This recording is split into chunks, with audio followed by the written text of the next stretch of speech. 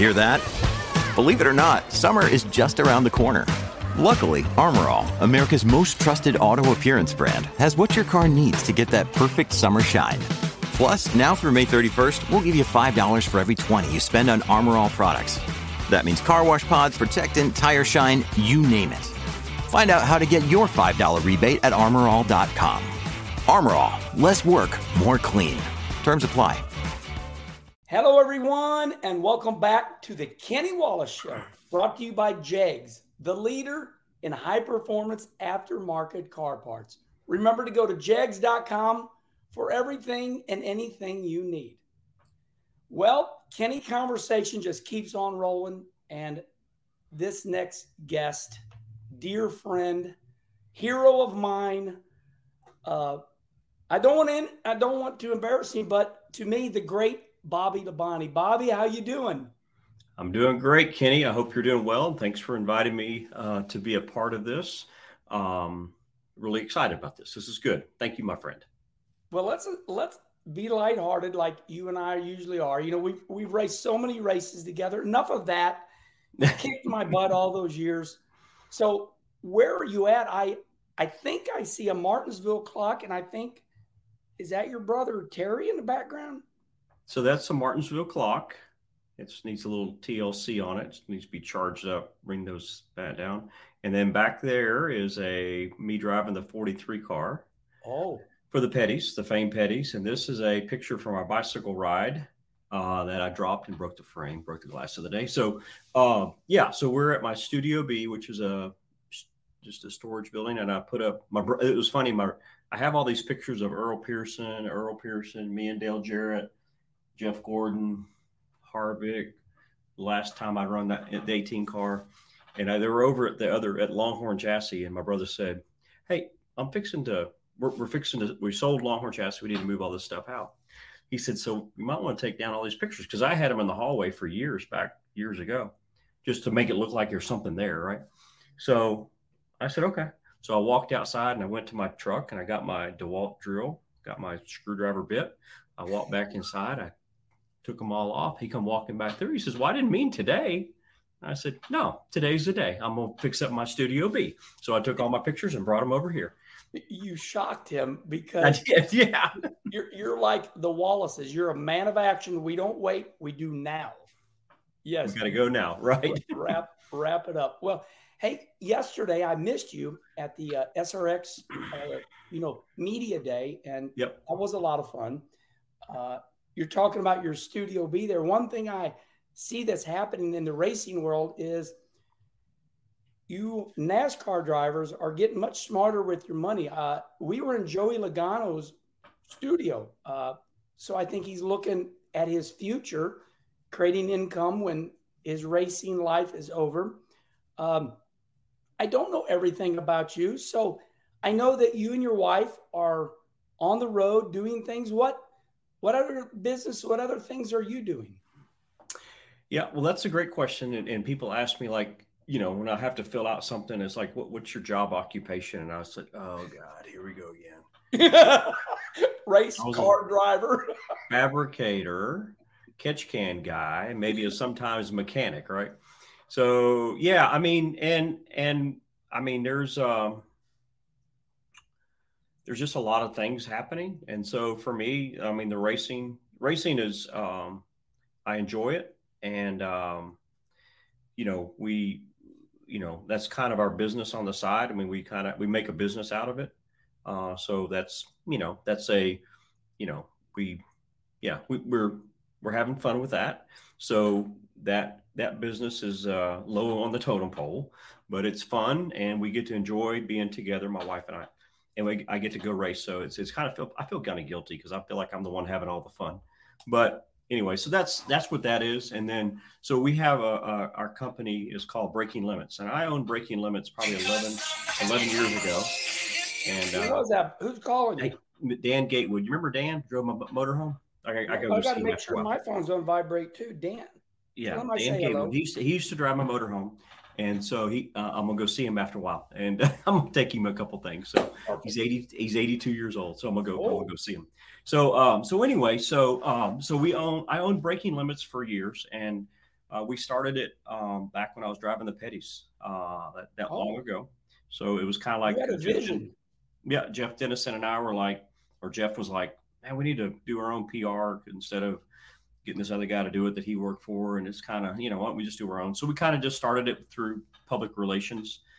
And General Mills was our sponsor. So I still have the first dollar that they gave Breaking Limits. And so we did, they hired us to do work for them. And a quick, fast story is Laura Rather that worked there with General Mills works for us today. So that kind of came full circle years later. So anyway, so Breaking Limits, we grew it and we moved to offices in Charlotte. Luckily, we sold our offices in Charlotte right before we, at the right time, we got rid of them. And just because people were gone all the time, so nobody was there. So when I met Kristen, she had a marketing company. So we just merged them together. It makes sense, right? I mean, why should I be doing this over here and you be doing the same thing over there?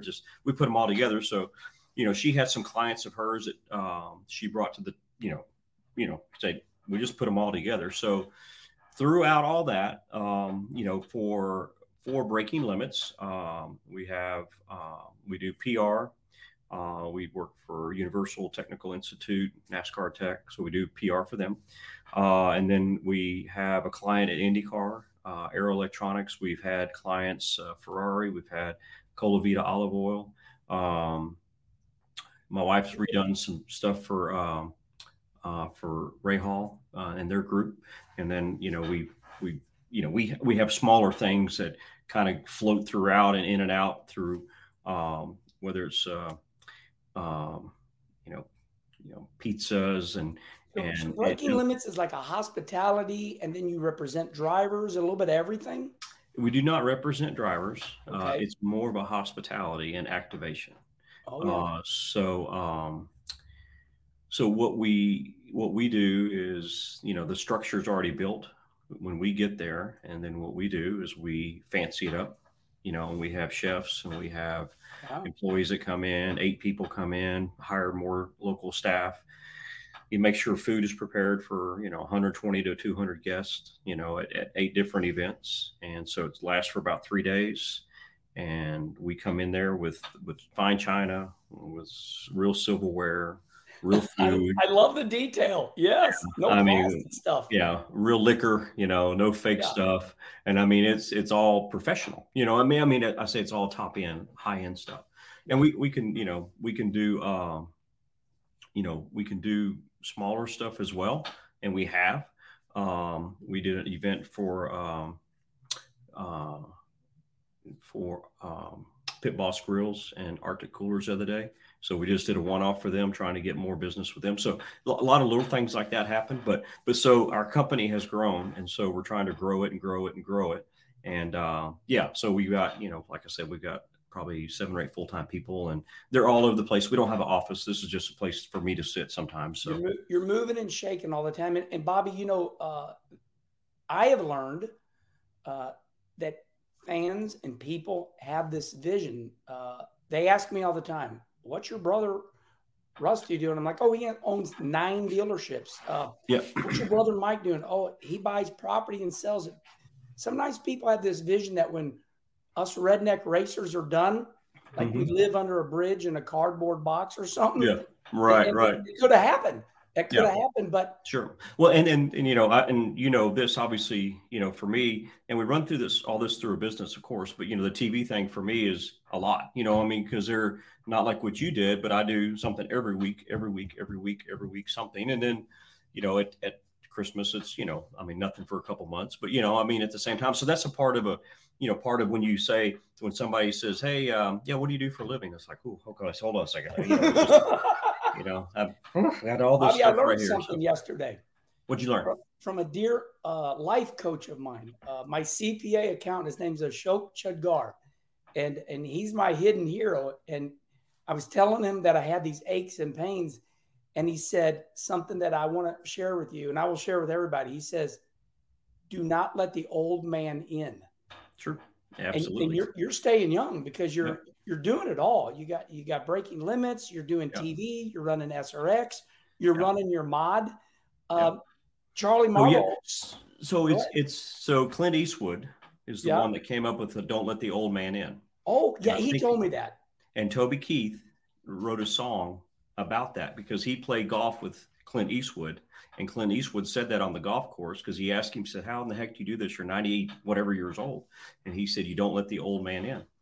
So he wrote a song on that. So 3 or 4 years ago, we were in Idaho going to bird hunting, and we listened to it on the way because we talked about it with some group of guys, and we talked about not let the old man in. So, yeah. There you have it. So my wife has to remind me because sometimes I will bitch and complain, and she'll say, "Don't let the old man in."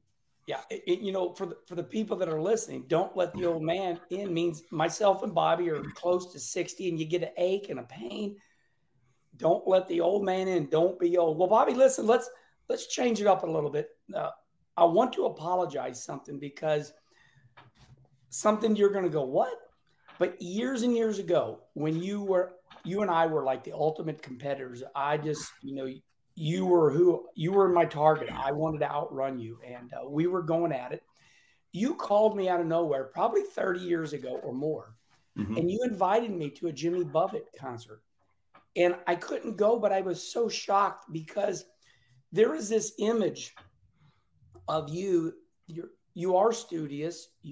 I think you're a little shy. I think you're a little soft-spoken.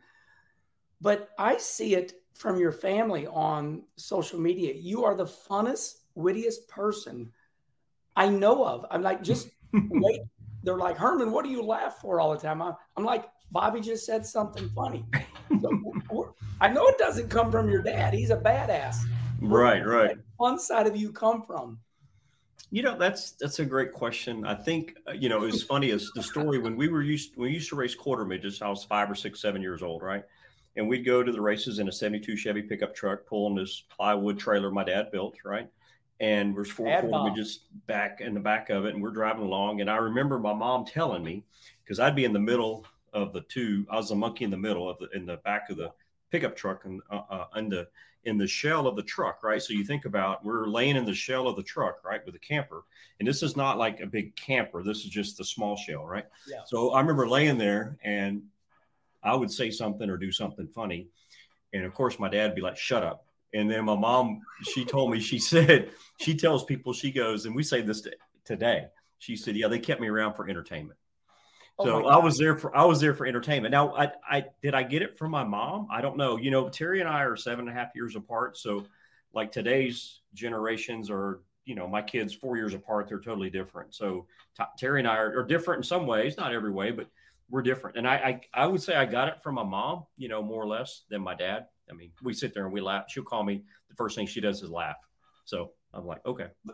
But you appear, so with me, they ask my children, what is your father, Kenny? Is he really like that all the time? And they're like, yeah. But you come across very reserved. Yeah. But you're not. Mm-hmm. I'm like surprise. I'm like the postman, man. I might go postal on you. I might do something you might not know. You might think one thing, but it might be something different coming out of my mouth. In your, like I told you earlier, this is not a life interview. We're having fun. I think it's awesome that we do share a little in common. Our brother Rusty, my brother Rusty's 7 years older. You just said you're 7.5 years older. Your great brother Terry Labonte. Both of our brothers kind of showed us the way, and we're like, hey, we want to do that. I still remember you in your Piedmont uniform as a crew member. Tell me just a little bit about that.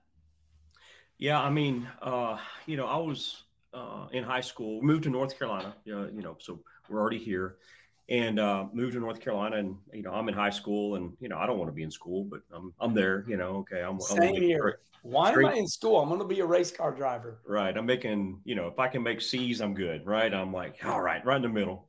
So anyway, so after I was in an ICT class, I think it was called. So at lunchtime, I'd go somewhere and go work. Right now in class, I took small engines, I took cabinet making, I did everything I could to get out of, the big, history class or math and whatever. I will tell everybody now that would be great to do, though. You need more of that, right? Absolutely. Yeah. That's a whole different subject. But anyway, so I would take, and it was so funny. We would take the shop teacher's car to the barbecue place at lunchtime. He'd give us the keys. We would drive Sorry, to we the wrecked it. barbecue place, and we get barbecue sandwiches. We would bring him back his and ours. And we were like 17 years old. I'm like, dude, that's just doesn't Going happen. on 40. Right. Oh, yeah. So Cadillac, So anyway, so I would go to work at Hagen Racing. It was Budweiser at the time.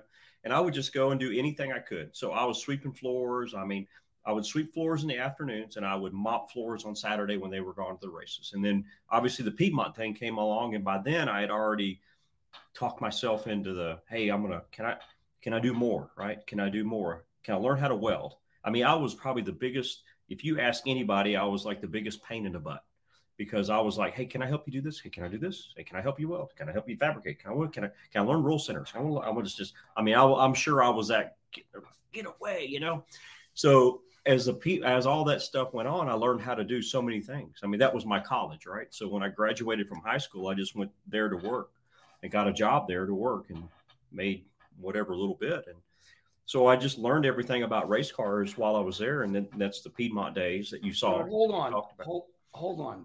Okay, look, you're acting like you're in school, you're going over here to work. But for the people that have a dream, okay, you're in school and you're going on a side job for a NASCAR Cup team that is so famous. I mean, did you realize that at the time?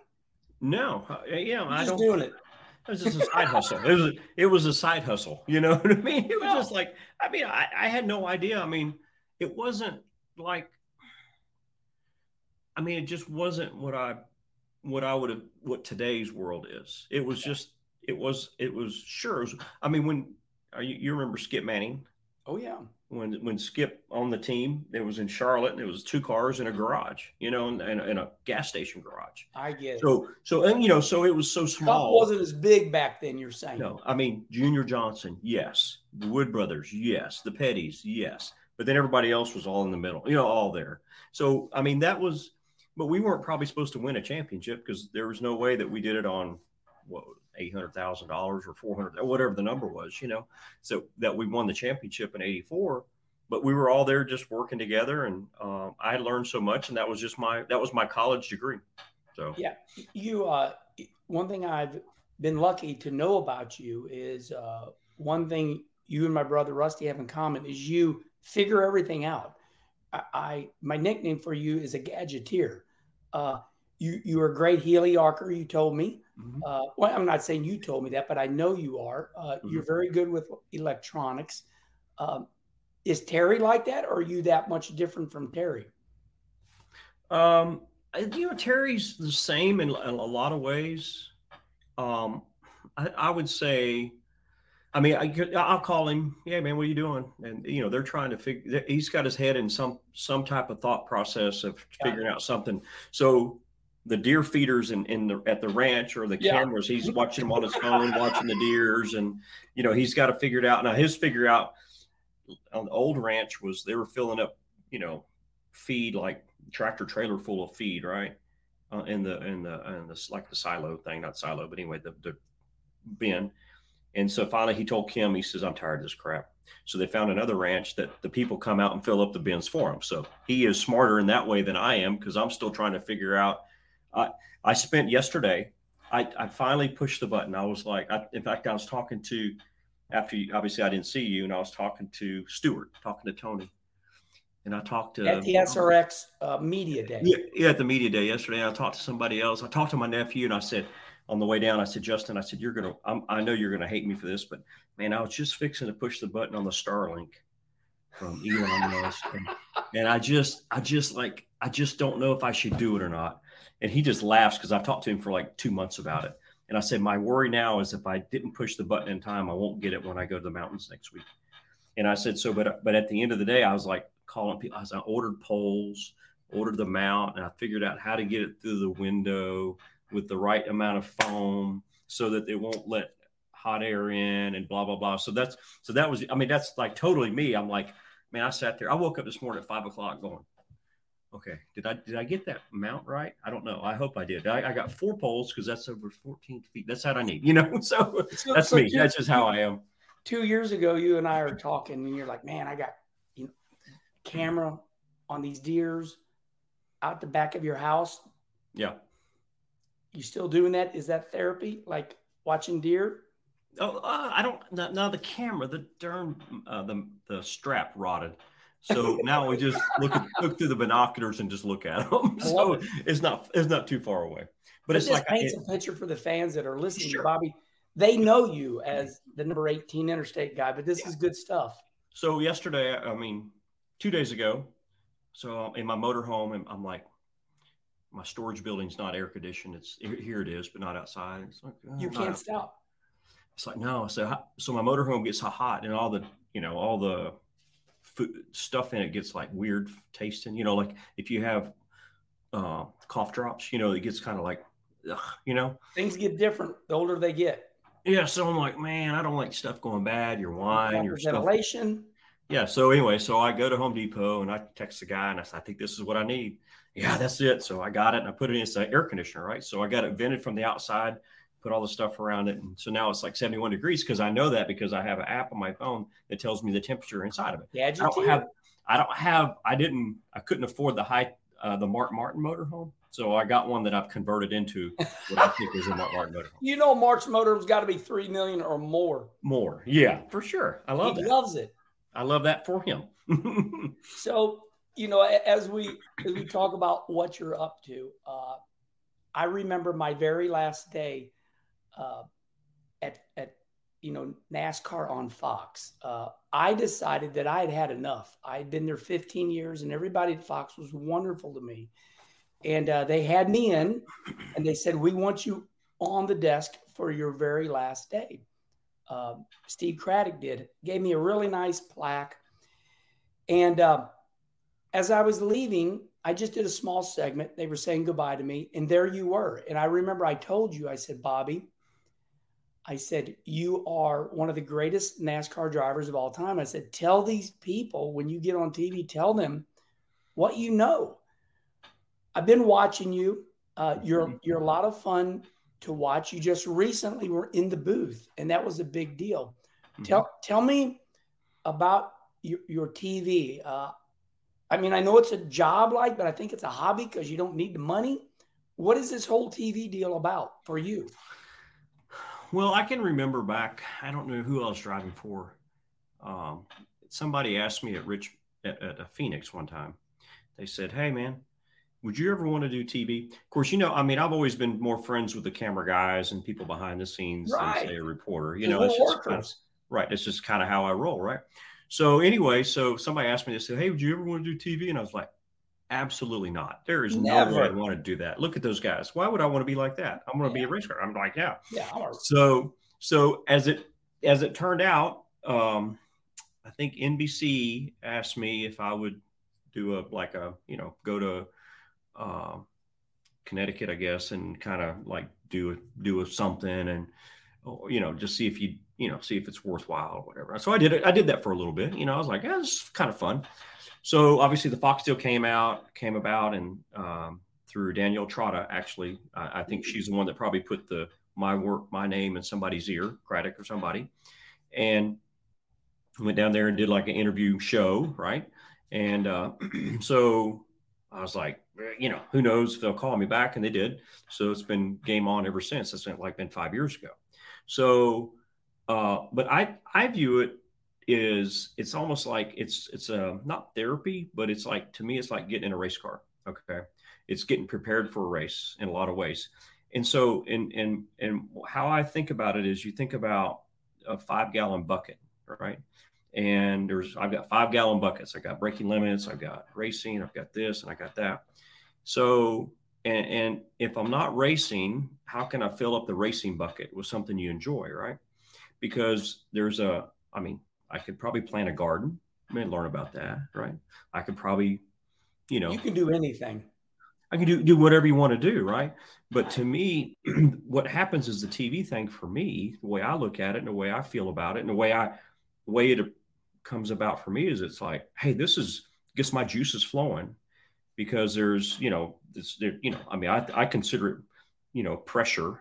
I consider it's live, can't screw up, and do the best you can. So if you hit a race car, hey, it's live in front of people. You got to go out there and do the best you can. You can't screw up. So to me, it's the same type of like getting strapped into a race car and a race team trying to just be the best you can, right? And so I kind of look at it like that, because even though I've had people say, man, you come across so you look like you're pretty laid back. I'm like, not quite as laid back as you think. But that fills up my stomach. But that fills up my my juices, as far as like, hey, I like, I mean, this is not going to Rockingham and racing, but it's also like I get to do this and it's fun. I totally enjoy it. I totally enjoy the pressure of it. I totally enjoy the hey, it's live and we're going to do this and we can rehearse or we can just run with it. I mean, and it's so different. And so I view it like that. And it is, and then you think about the team aspect of it. So everybody there, makeup, directors, people that are there's so many people there that put it all together, and they're your team, right? It's their so life. There's your race team. Right. Yeah. And so there's your race team, and you appreciate, again, like so much that they put into it. So you're on the phone call and you're like, somebody speaks up and they're going to work. It's like, I never thought about that. I mean, so anyway, and to me, it fills up my excitement bucket of when I can't race. I mean, that's exciting. It's exciting for me to be able to do it. Yeah. So you have Breaking Limits, which is your company. You're doing TV.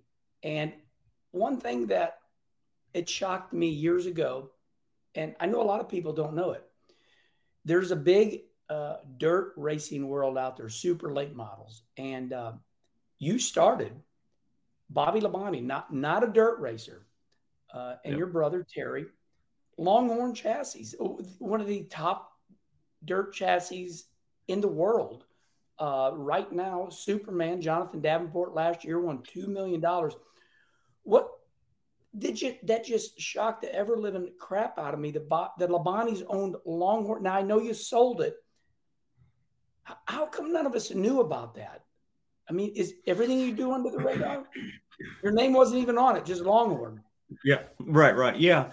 I mean, and how all that really, it was, trust me, I was at Talladega and okay. Jonathan Sherman says, hey, let's go to the Talladega short track, work for Gibbs, right? So we go over there and he knows Earl Pearson. I'm like, I don't know who Earl Pearson is. I have no idea who Earl Pearson is, right? Great dirt racer. So I go over there and, hey, how you doing? So we talk a little bit. So this is the fall race, right? So as time goes on, we go to, we talk a little bit on the phone, and he comes to the Daytona test probably in December, maybe January, right? So he comes down from Jacksonville and we have conversation together and blah, blah, blah. So then I'm not sure when I did it, but I bought the team that he was driving for. So I bought a dirt late model team. Of course, Tony's got his Eldora with thing that NASCAR going. Money? It's a joke. That would be yeah. They always tease me. Yeah. Oh, is that money? Yeah.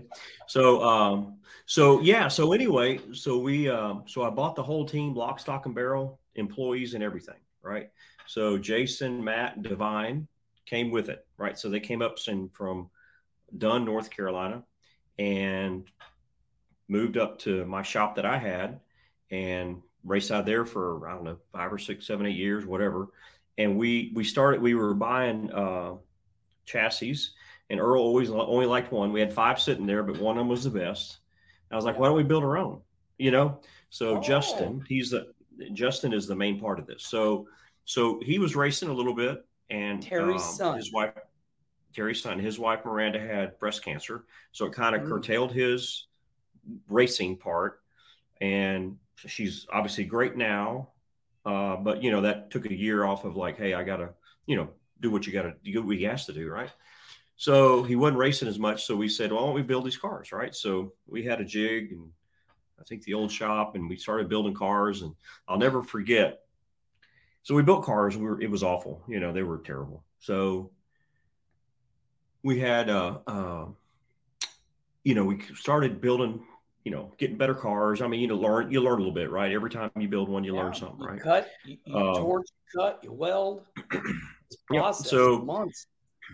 Yeah, so it wasn't overnight. So I'll never forget, Justin called me one day. He says, hey, Uncle Bobby, he said, we sold 4 cars today. I said, damn, Justin, that's pretty good. 4 cars today? Yeah. I said, That's great. He said, we sold 4 cars last year. In 1 year, 365 days, we sold 4 cars. But they finally, they evolved them, and Earl, he was a crash test dummy per se, trying them, trying this, trying that, and so it just kind of evolved, and so you sell 4 cars and you learn more stuff. You sell 4 more, you learn more from the people that buy them, and then you learn more, and it grew and grew, and I think we had it for like 10 years, maybe 8 or 10 years, Oh, and Bobby. just Yeah, sold I it. mean, So Terry and I and Justin we're all, in it together.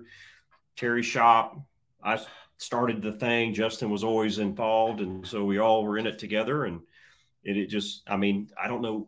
I called Justin one day because I saw where they built like number 800. And I said, that's Justin, badass. I wish I'd have known. I'd have bought that car just so I can have 800. He said, that's all right. He said, I already sold it. I saved you some money. I mean, I So, just, yeah. I think for the people that don't, for me, dirt racing saved my life. So when we all had our business. I had my rental properties. You got breaking limits, and we're all juking and jiving. We're doing, hey, Wallace, what are you doing? And of course, some people, I'm much more mouthier than you, so people know much more about me. But Bobby, you've always been a gem, but I mean, you're this hidden diamond. Everything you do does good. And, I just want to give you an attaboy. I mean, Longhorn chassis right now is, I know you sold it, but it is the number one chassis Yep. for dirt super late models. And, well, let me So just ask you this. What made you sell it? Steve Arpin, as you know, bought it. He and his group of people. And you know how we met Steve, how I met Steve, right? Or I didn't meet him, but met him indirectly through you. Right. The time when he got hurt at Volusia. We That's flew him another story. Back to Minnesota to the. Oh my God. Okay, I got to tell that story real quick. Let me tell it. So Yeah. I'm learning how to race dirt, but I'm doing good. Put the effort into it. I win one night at Volusia, 100-something cars. I'm like, oh my God, I won a race. It was a big deal. And I became friends with this Canadian named Steve Arpin, and he kicked my butt more than I kicked his, but he was a legend. Well, so the next year he's taking the radiator hose. He's trying to cool his car down, and the radiator hose blows off. This is when you're using hose clamps. A lot of people still use hose clamps. Upper radiator hose blows off and burns him bad.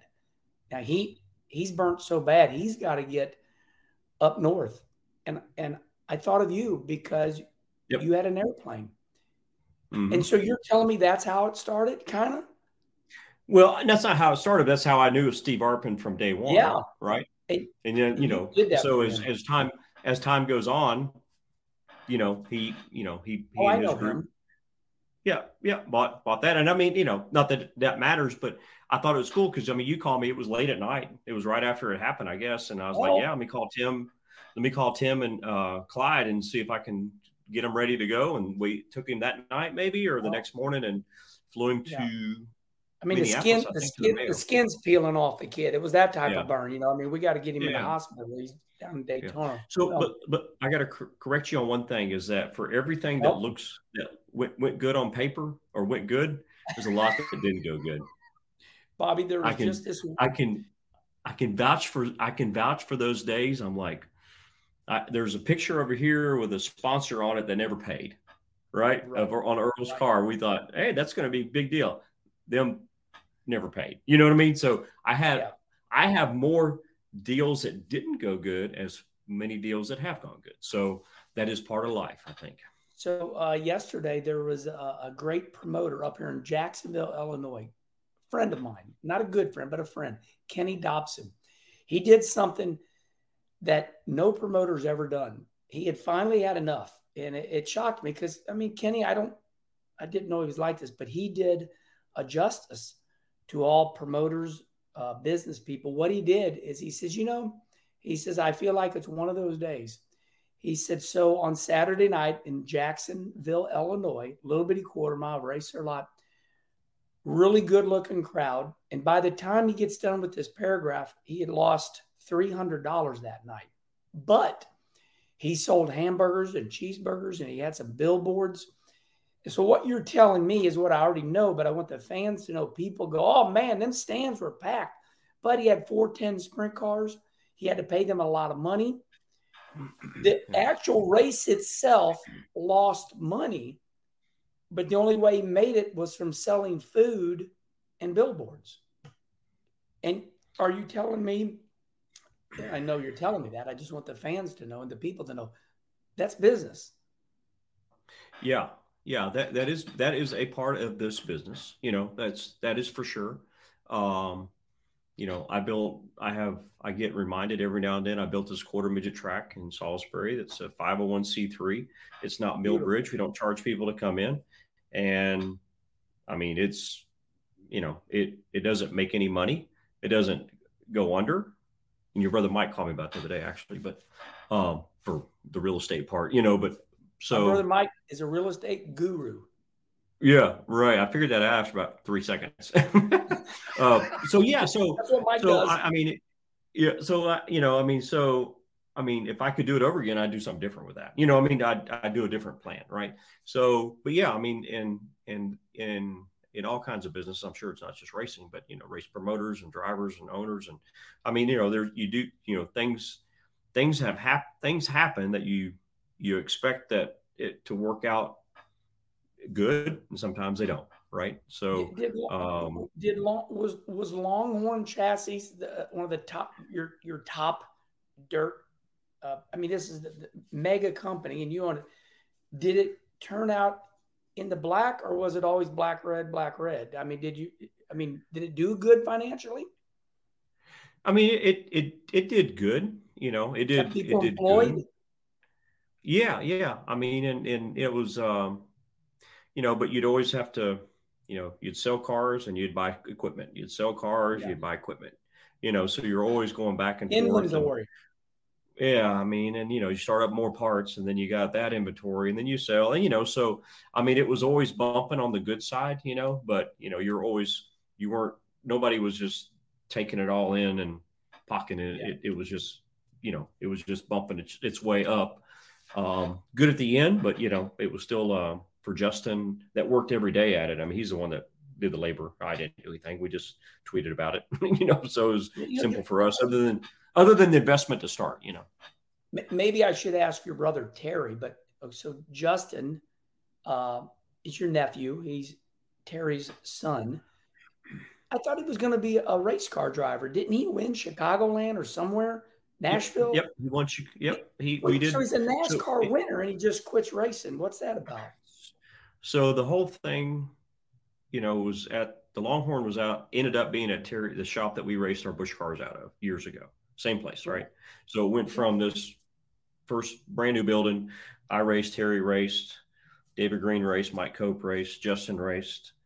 And, obviously, again, it's the world that's, I mean, not sponsors and deals. The world changes. You need more money. Yeah.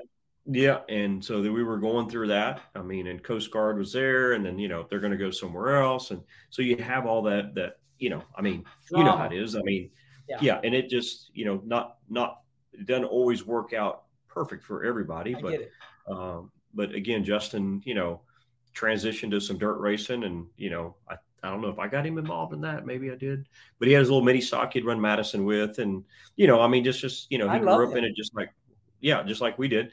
So his son won at Talladega this weekend in the quarter midget race in a B rookie, I think B plate rookie, a little Honda. So anyway, he's moving up. So anyway, I mean, it's obviously our life, but yeah, for Justin, he won Chicago. I remember we were going to do an appearance somewhere, and I got off the airplane, and it was like, hey, Justin won Chicago. And I was like, what?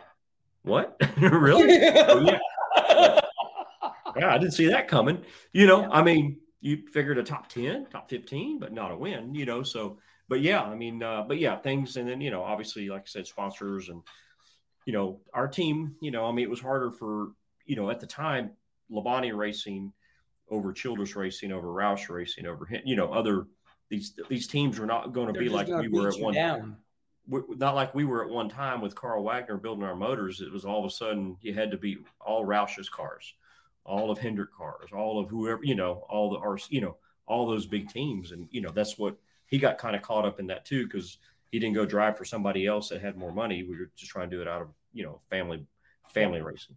Yeah, I find it really interesting that my brother Rusty, his boy Steve, my brother Mike, his boy Matt. And I'm going to tell you, I love them both equally, but Matt, my brother Mike's boy Matt, is incredibly talented and was winning down at New Smyrna during speed weeks. And I'm in victory lane with him in the, late model stocks, and over in the super late model, Steven wins. And then all of a sudden, I'm just kind of comparing this to Justin. It's like one day they said, I'm out. I'm not going to race. Yeah. In our day, I'm not speaking for you, but I'm saying in my day, I begged, borrowed, stole. I was going to be a race car driver come hell or high water. And it seems like, and this is a compliment, a Justin, a Matt, Mike's boy, they just said, nah, it's just ridiculous. I'm going to do something else. Is that a fair assessment? Yeah, I don't know that. I mean, I think Justin wasn't his choice. It was handed to him. Like, got it. We don't have a sponsor, so what are you going to do? Right. It wasn't his choice to say, hey, I'm going to do something different. We're going to debullshit this right now. No money. Right.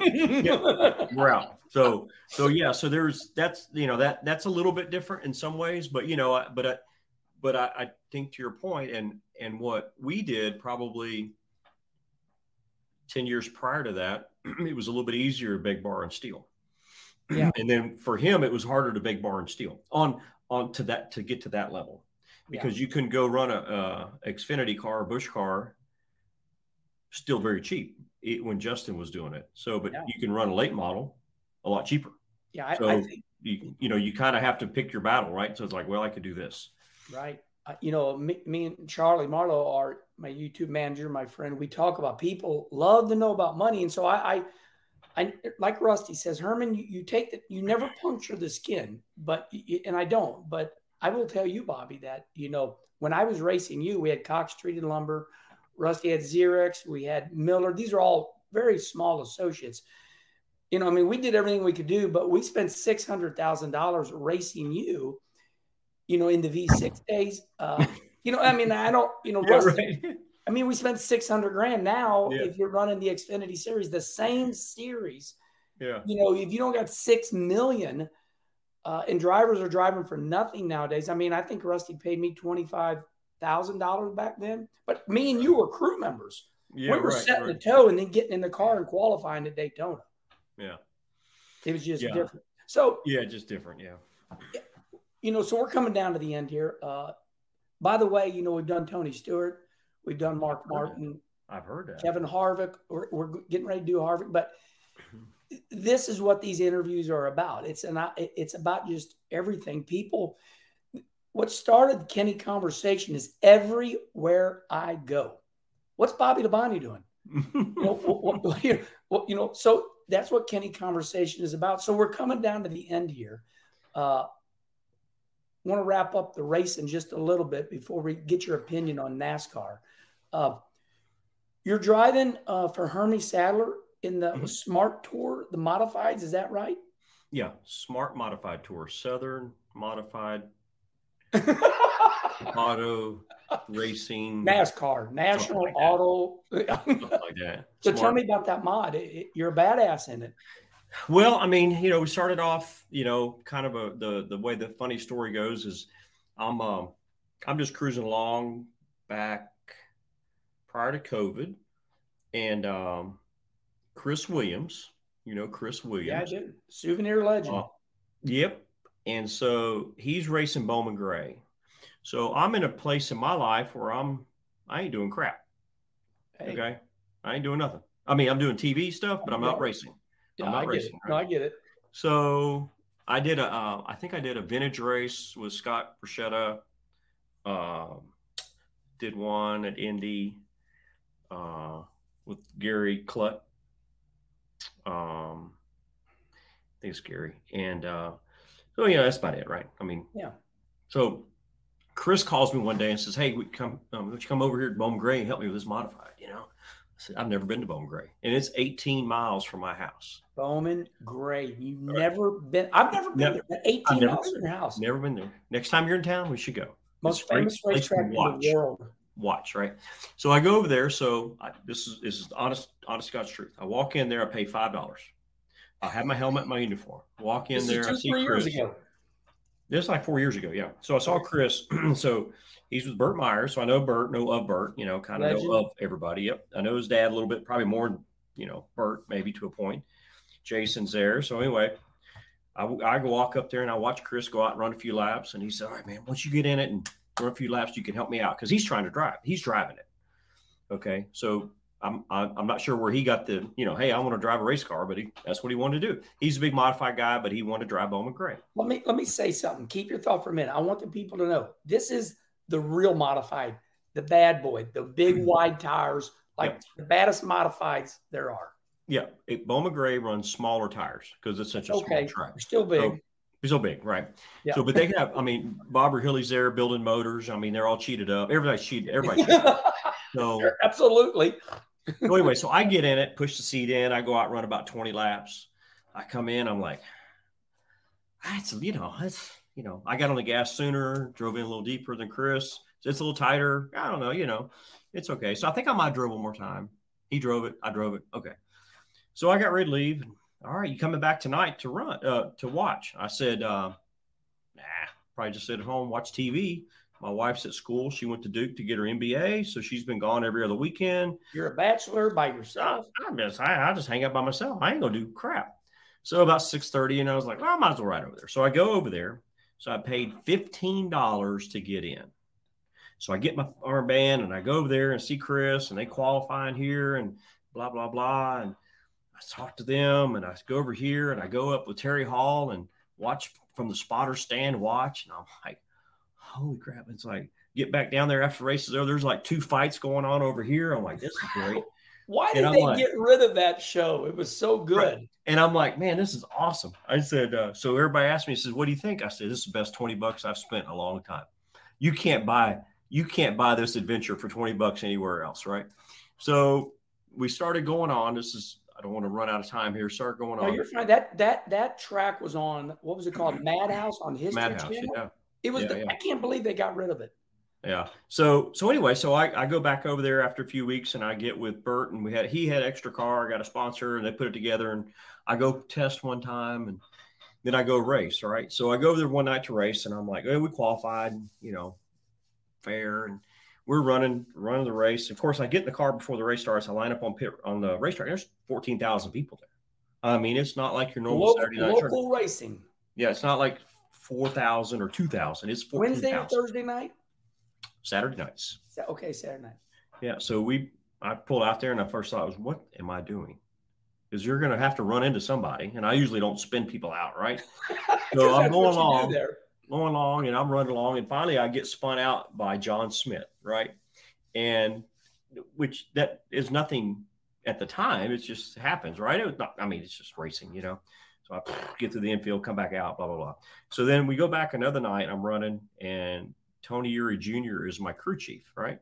Oh. So now this is always funny because when we set the toe, they paint the tire and they put the screwdriver up and grind. Tony Uri Jr., Dale Jr.'s posse crew chief. Right. Yeah. Same. Not everybody knows these names, Bobby. I got to remind people. Right. Yep. So Tony Uri Jr., he's crew chief. So we work on the car. We get a little bit better, blah, blah, blah. We go out and run.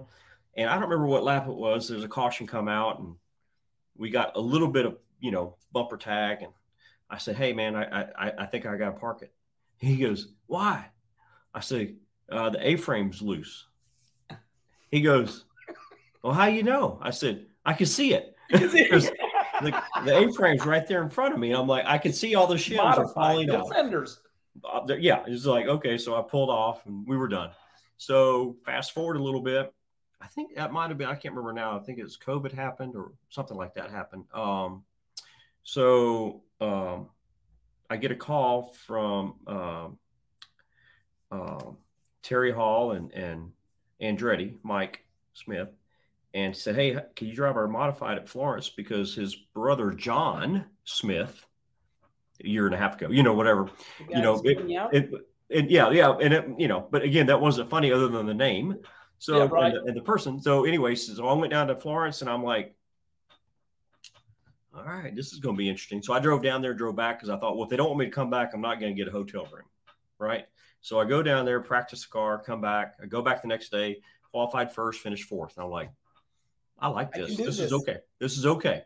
So, you know, it's one of those things too. When I left pit road, I went, okay, I got to break my left foot. This is going to be difficult, right? I mean, you know how I am. Herman is like, yeah, that was a little chore for me to figure that out, like on lap 3, right? So anyway, so it all worked out, So so this year driving for Hermie Sadler. Hold on. So sorry, but I've always talked to you because you and the late great Dick Trickle were the only fast 1-foot drivers that won it all. So Dick Trickle would say, my boy, you either on the gas or off of it. So your whole career in the Cup Series, you won everything on the gas, taking that same foot over on the brake. Am I right? That's correct. Yep. That's unbelievable. I tried both sometimes. It didn't seem like it was any faster. So I was like, why should I do that? Right. Bobby, you downplay such a big deal. That's huge. Yeah. So anyway, so now it's, you just gloss right over it. Flopped over. Yeah. So anyway, so it's the series has grown so much. And this year, Ryan Newman and I are both teammates. No Matt Newman. For Hermie Sadler. And yeah, I mean, they're a blast. And so, you know, one reason why already. You've won not in that car, but you've won a modified race. Yeah, a couple years ago, won 2 in a row, and we finished third in points last year. You know, I mean, just consistent wise. Always seemed to miss victory lane by just a skosh, but we were always pretty quick. I mean, you know, we never were out of the hunt. So this year started off a little slow. I mean, qualified second, running second with a few laps to go, fell back, got loose. You know. So we're trying to find our way, but our best race so far this year was at Richmond, okay, on the big track, right? Oh yeah, yeah. So we ran on the Wheeling Tour, which is what was the excitement about driving for Hermie is. So we're going to get to do that 4 times this year. So Richmond was 1. We'll do Martinsville, we'll do Langley, and we'll do North Wilkesboro. So excited about that opportunity, and you know, we're fast everywhere. We can't seem to close the deal to get the top 3 or a win yet, but I feel like that's coming. I talked to Ryan a little bit yesterday. I was like, I'm really excited about every race that we go forward. He's got as a couple of tracks coming up he's going to love. I know how he is. It's going to be great for him. Yeah. And so, but for me, like Richmond, you know, we qualified 8th, had a couple pit stops. We lost some spots, drove back to 6th. A lot of cars there.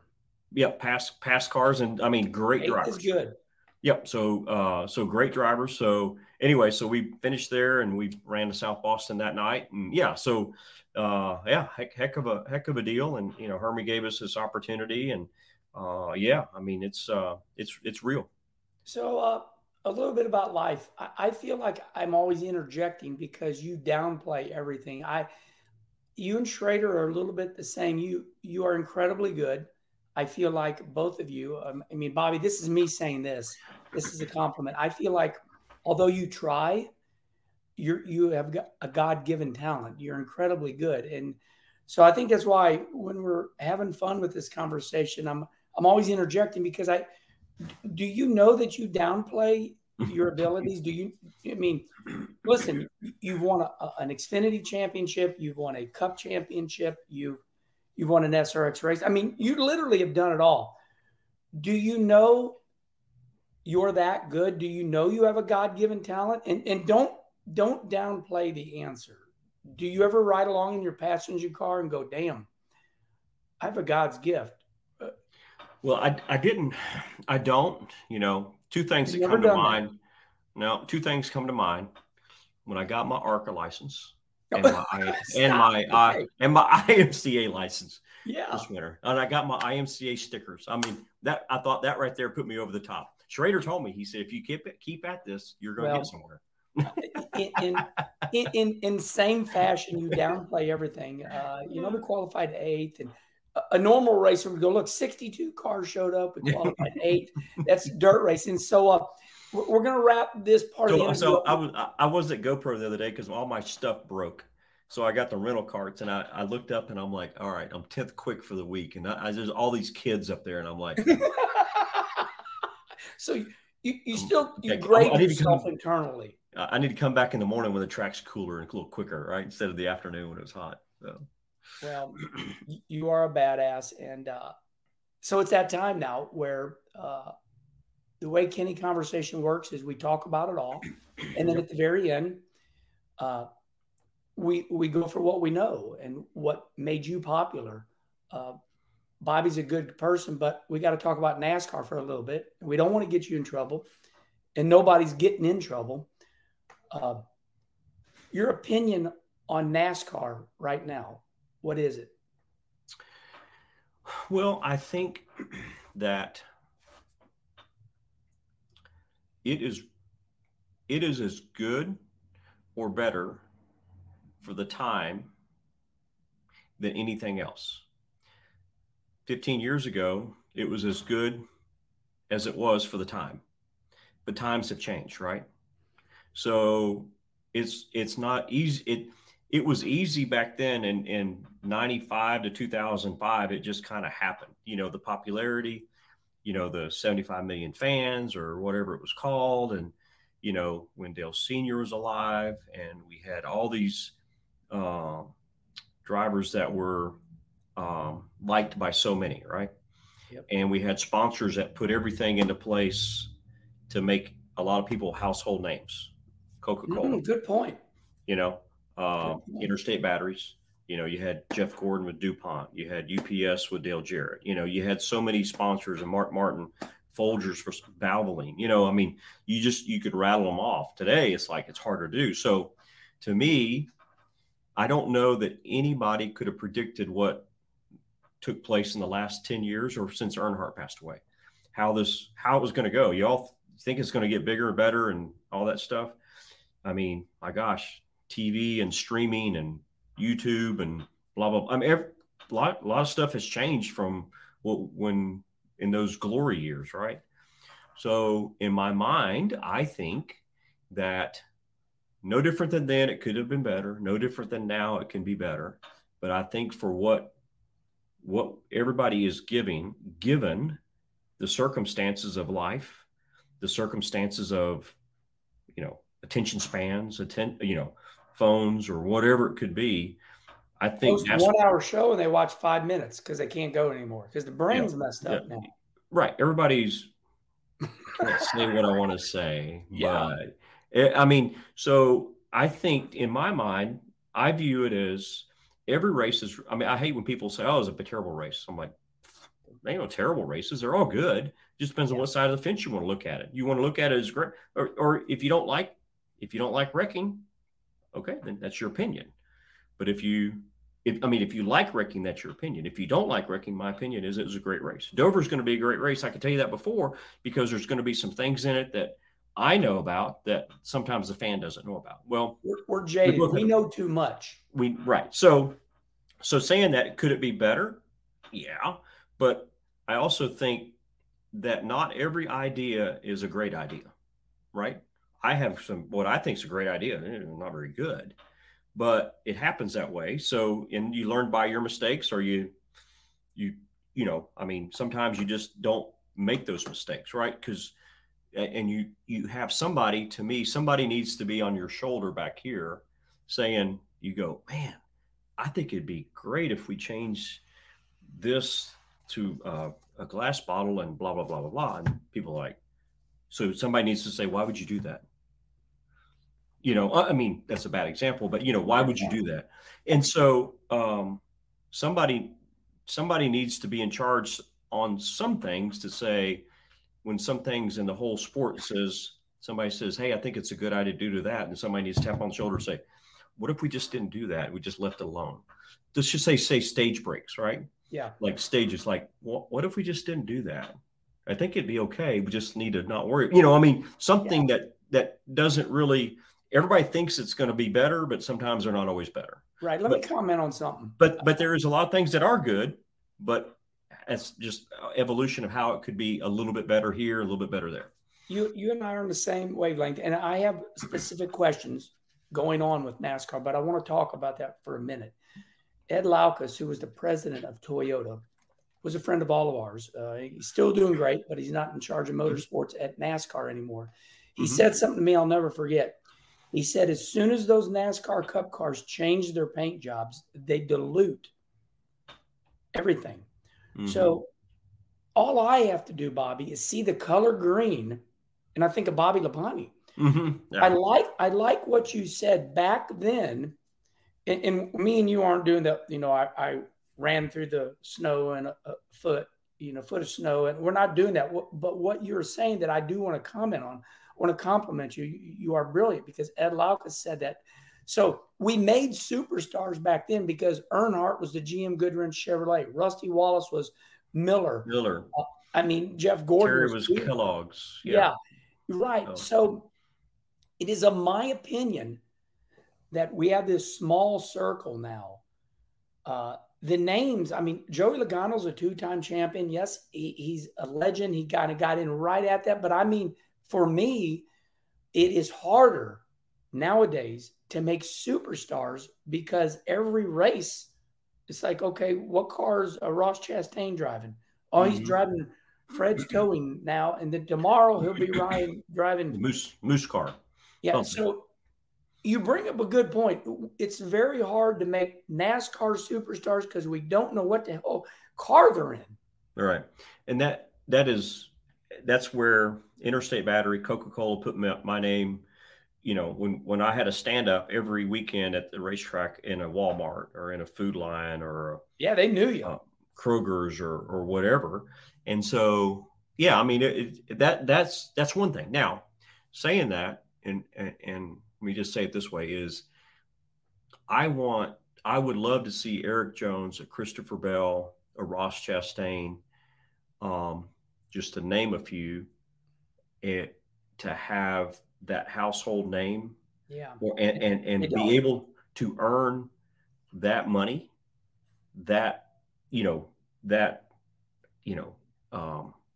you're known so much more, not from the Mellon last lap deal, but for being there consistently.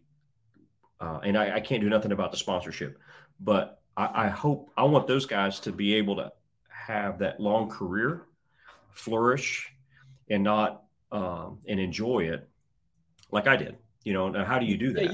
You didn't have to be a race fan. You just walked in somewhere and you're like, wow, there's a stand-up of Bobby Labonte. And when they saw you, they made millions of stand-ups. Yeah, Kurt Busch, Sharpie, that was huge, right? So to me, back then, the connection was easy because of what you said, all the cars, the drivers, and it just made it easy, right? Harder now. So it's tougher. So how do you bridge that gap, or how do you help that gap out? Yeah. And I think, obviously Jeff Gordon going to be owning, or, so big with Hendrick. He's running it, right? Jimmy Johnson coming in. Absolutely. Kevin Harvick going to the booth, Boyer in the booth, Burtondale Jr. on NBC. So the TV thing. So drivers are involved, but I think there's a way. How can there be a way that I can say that I can promote not just one driver, but, promote drivers? Because what happens to me is whenever I was in the mid-90s, people would say, man, I picked you because Davey Allison got killed and you're my next favorite driver. Yeah, right. Or I picked you because so-and-so retired, you're my next favorite driver. I hear it all the time. But what happens then is it was easier for the dad to bring the kid to the race and enjoy the weekend because it didn't cost so much, and it was just, you didn't have to, you had to come watch it or you weren't going to get to watch it, right? So then today, there's a bigger disconnect in the kids being brought by the dads. So I see the dads now, because he was a kid when he remembered me. He's bringing his kid, but it's just not quite the same. So if he can connect me with me and his kid, then hopefully, as impressionable as kids are today, that they'll go, oh, NASCAR. I remember my dad took me there. Instead of like, I went to some race and I don't remember it because I was blah, blah, blah, and too busy looking at my phone, Yeah. So you connect all that together? And I think everybody does a great job at grassroots racing. It kind of puts people out there, the SRX gets the, different, I think it's all there, but it's just how, it's just how do you keep up with that? And how do you keep the 55-year-old guy with his 12-year-old kid or 8-year-old kid or whatever, that how does he get him involved in NASCAR where he's a fan? So how do you get that happening? And this is not a dig. This is me. The reason we are where we're at is because we're not balanced anymore. We don't need $10 million to run the year. We need 20 million. So therefore, there's no corporate company in America. There's not one corporate company in America that you go, hey, I need $20 million. I think the last one could be FedEx. And we know for a fact, and then this is me saying this, we know that Denny Hamlin is possibly the highest paid driver right now, maybe making $6 million base. And there's ones making 400,000 base that are running in the top 10. And this is all because we can't get that money. So we're out of whack. The sport costs too much for the money you can get. And that's why we have a different sponsor every single week on the card. I just wanted to say that. So penalties and fines. But I think that NASCAR I think there's for the way the society is, I think NASCAR is doing a great job at a lot of things. So, it's also, they were dealt cards 20 years ago and they handled it this way, and they're dealt cards now and they handle it this way. Yeah. And it's not that they're not doing the wrong thing. It's just learning the new thing, a new way to do things. Yeah. So you and I are good with our money. We're not dummies. Years ago, me and you built a whole race car, whole cup car. Now I'm not talking years ago, maybe let's go 20 years ago. We built a whole cup car for 150 grand, and that's stretching it. Yeah. I've talked to everybody. I mean, the cars right now are 400,000 plus, plus, not minus. So that's what I say by out of balance. Yeah, for sure. So, okay, moving on. Couple more things, fun stuff about NASCAR. Asked Tony Stewart and I asked Mark Martin, these penalties and these fines. What is your thought on the, penalties and the fines right now? It seems like it's unbelievable. It's like every week. Yeah, I mean, obviously, I don't know. There's a point that, I guess there's a point that we've gotten skewed out of whack here on this, because for people to get fined and suspended, and it's like over the greenhouse is a millimeter. I mean, that's exaggeration, but off. It's like same thing. Oh my God! I mean, and the humidity and the sunshine changed that more than somebody. So I mean, it's like, it's like timeout. What are we doing love here? It. That's what I would do. Timeout. You're giving me crap about 065. Yeah, right. It's like timeout. Why can't we make it where it's not all that important anymore, and somehow just kind of put it back to some ingenuity and some driver and some luck, instead of everything's got to be the thickness of this glass here, and it's like, dude, that all that does is cost more money, right, for the teams. So saying all that, and I think, to me, if you're gonna present a car for inspection, I get it. Present this car for inspection. Here comes this car, rolls in there. All right, you're clear, you're good. Roll her out to the line and have at it, boys. That's it. It's over. Inspection's over. Take it back home and dissect it. Right. Yeah, it's over. Don't do that. I mean, just don't do that. I mean, back in the day, it's if your engine's big, you're kicked out. If your spoiler's too high, that's a problem. But don't go back and, measure. I mean, dissect it so much. I don't know. I mean, again, that's that thing that's like somebody should go, hey, are you doing too much here? Maybe we should not do this. Let's try it. Let's try it. Eating right now, maybe. Just hate. I tell you what, just easy on the fines, easy on the penalties, and just go easy for a little bit. I'm not saying you got to meet the criteria of the rules. We got too many damn rules. So yeah, right. And the problem is that now this is just me. It's not a question. I just like to create conversation with you. For me, I do the Kenny Wallace YouTube show, and the penalties and the fines are bigger than the race. It's like, Joey Logano won the race, but that's not the story. The story is, so-and-so got fined $400,000, and that's the problem. Yeah. Whenever I hate, this knows too much, too TMI here, but it goes back to that Monday morning. You're at the office, which nobody works anymore from office. But if you go to the office and you're standing there, see, that's why you're funny. Pissing in the urinal, the guy beside you, hey, see Joey Logano won? Yeah, man, it was a heck of a race. Yeah. Oh yeah, but he got kicked out. You just want Here we go. Yeah. All right. I'm sorry. I just peed all over you. I just walked out. You know what I mean? It's like, so you're right. So it's more about the drama, right, than the actual race. So, and it's like, oh my God. Talk about, that's just, it's overwhelming too much. And yeah, I wish that wouldn't happen. I wouldn't it be nice to go about 6 or 8 weeks or 12 weeks without anybody getting any fined or getting any penalties? And let's just have a race. That Sonoma race was awesome. Yeah. That Trackhouse car won, and Chastain was second, and Suarez was third. And they had this Ambrose ran out of gas at the top of the hill. Yeah, and man, that was awesome. Did you see that guy turn over on the tires? Yeah, saw that. Blah blah blah. Okay, great. Yeah, right. Yeah, Trader. And so at the end, and go, all right, good game. Let's go next week. Yeah, okay. And instead of like,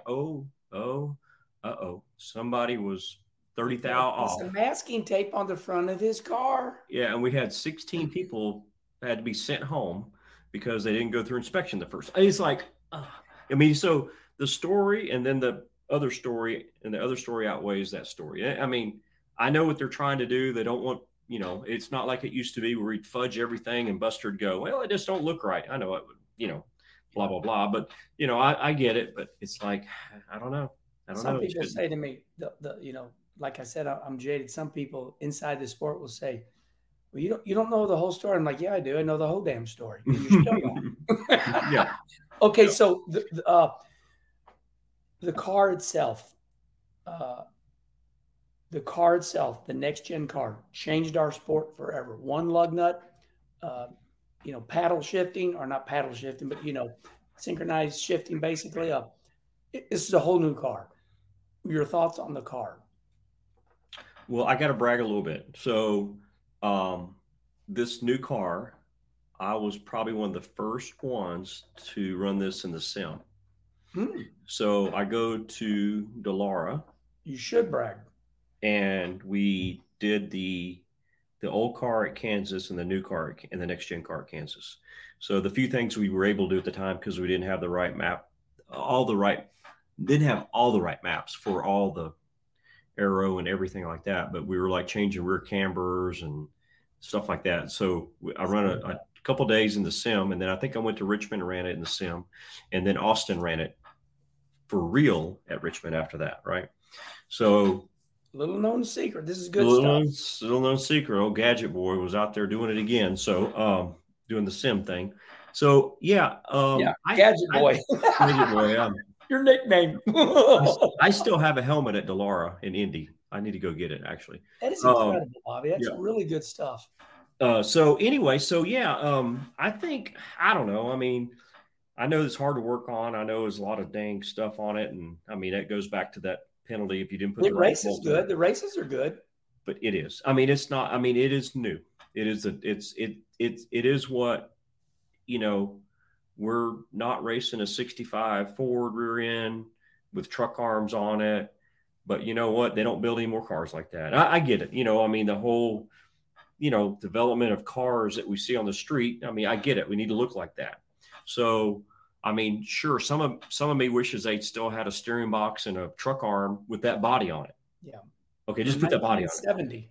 Right. Just put that body on it. But okay, so then you talk to somebody, it's like, well, we got to have sequential shift. We got to have this and trans. Okay. Okay. All right. All right.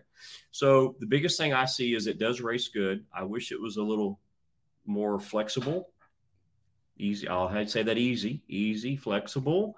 And I wish it didn't cost so much. I mean, it'd be a whole lot better to have 3 or 4 more car owners out there getting into it over 36, 36 cars, 38 cars, 36. I mean, I like to see 43 every weekend, right? And so anyway, I mean, but it does race pretty cool, pretty good. And yeah, I think the sound's pretty awesome. I mean, at times I think it's cool.